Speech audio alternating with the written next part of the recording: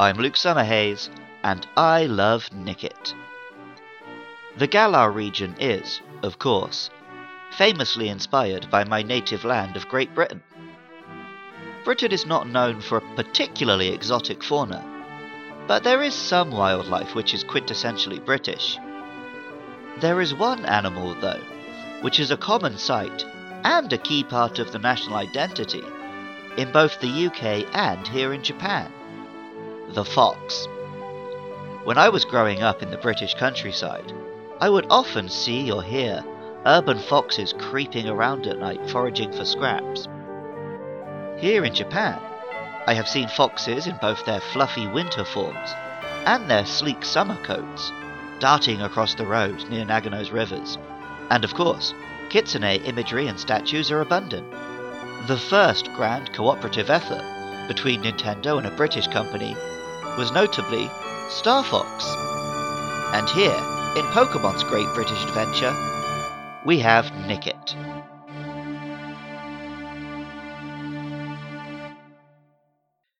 Nickit was a complete surprise for me when I walked to the town of Wedgehurst on my first night playing Pokemon Sword.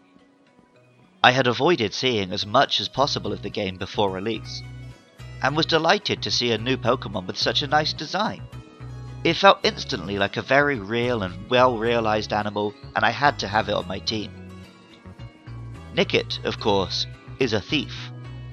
As well as its little gloved paws and mask-like face, a nice touch is the big bushy tail, which Nickit uses as a brush, erasing evidence behind itself as it goes. The name, of course, is a wonderful use of British slang. To nick something is to take it, and Kit is the name for a young fox. But also, the word nick is often used to mean arrest. A police officer might say, "You're nicked, son!" And so the name could also be advice. If you see a Nickit, nick it. The Japanese name, Kusune, is equally clever. It combines Kusunaru, which is more or less the Japanese equivalent to nick, and Kitsune. Both of Nickit's Pokédex entries pertain to its criminal habits. Sword says, "Aided by the soft pads on its feet, it silently raids the food stores of other Pokemon. It survives off its ill-gotten gains." While Shield adds, "Cunning and cautious, this Pokemon survives by stealing food from others. It erases its tracks with swipes of its tail as it makes off with its plunder." Foxes are common across the globe, and in many disparate cultures they hold a similar role in storytelling and mythology. Due to their scavenger habits and their talents at evading capture, foxes are almost universally regarded as tricksters, thieves, and rogues. This manifests in things like Disney's Robin Hood, the Japanese Kitsune, and African trickster gods. Just as the common fox has evolved into a primal archetype in the human consciousness, Nickit evolves to Thievul at level 18.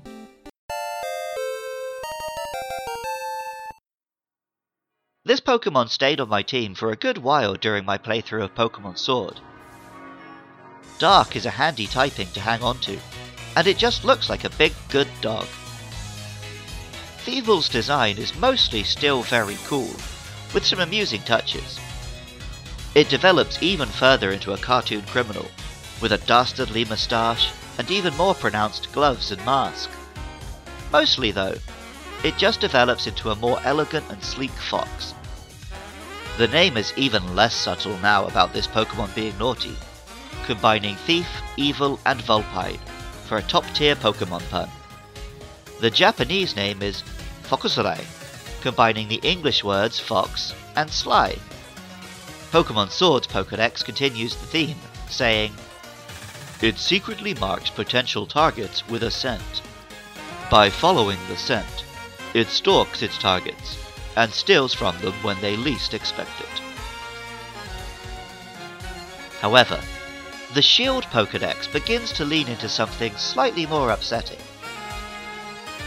With a lithe body and sharp claws, it goes around stealing food and eggs. Boltund is its natural enemy. For a hefty portion of my Pokemon Sword playthrough, I had both this fox and this hound on my team. It is sad to think that, in my real homeland, disgusting privileged scumbags still hunt foxes for sport, and that it was not so long ago that it was legal for them to use dogs in this process. All forms of trophy hunting, be it foxes, deer or big African game, sicken me. It is a way for pathetic individuals to throw money into taking a life so they can compensate for their own inadequacies. I might have some respect for an individual who, to protect their family and their home, fights and kills a dangerous animal. But for some rich posho to kill a defenseless creature with a gun or a posse of other rich idiots, well, I would be very glad to see a Robin Hood figure strip them of everything. Alas, as my journey through Galar continued, Thievul just couldn't compete with other, more powerful and interesting monsters. I don't think it will be appearing on the competitive scene in a big way anytime soon, nor carrying many players into the endgame content or the expansion pass.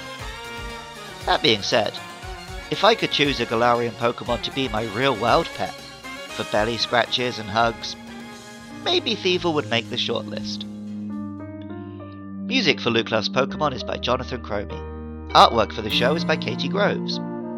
If you enjoyed this podcast, and you want to help me keep hosting them, please consider supporting the show at patreon.com/lukelovespkmn. Just $1 a month is a big help, and in return, you can listen to episodes a week early. You can also help me out by spreading the word among fellow Pokemon fans, or by getting in contact and having your say about upcoming monsters. The next 2 episodes will involve Gossifleur and Wooloo. I'd love to hear from you about those or any monster, so please get in touch on Twitter or Facebook at LukeLovesPKMN.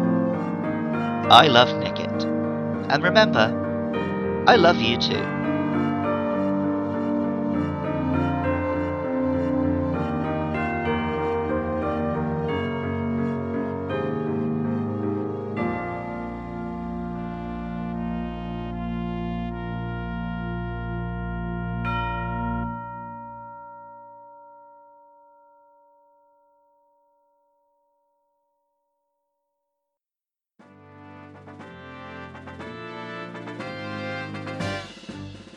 I don't love fox hunting. If you agree with hunting foxes or any other animals for sport, or you support political parties who are in favour of these activities, please stop listening to my podcast and go away.